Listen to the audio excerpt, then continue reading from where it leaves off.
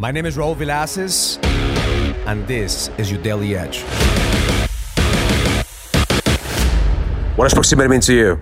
To me, proximity means power. Proximity is the difference between struggling in life and compounding time to exponential growth.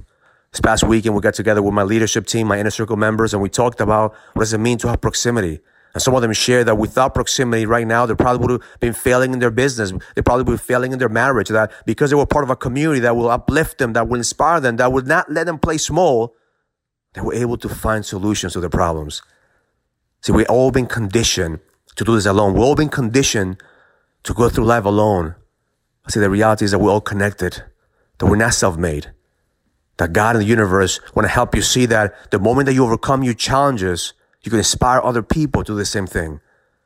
Because somebody out there right now is going through exactly what you're going through right now, but they're finding the solution. They're finding the breakthrough. So my invitation for you today is for you to get together with a community that will inspire you, that will help you level up, that will not let you play small so you can see what you already have, which is greatness.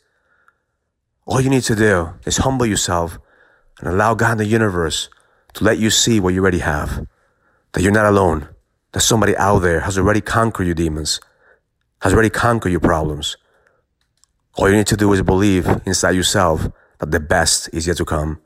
So hopefully you get this message on time and sign up for our next level virtual leadership that's happening today. But if not, sign up for the next one. Because every single quarter, my team gets together to bring you value, to bring you the insights, to be able to help you level the fuck up.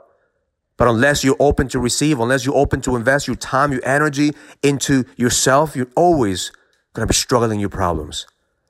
The solution is never in the problem. The solution is always outside the problem.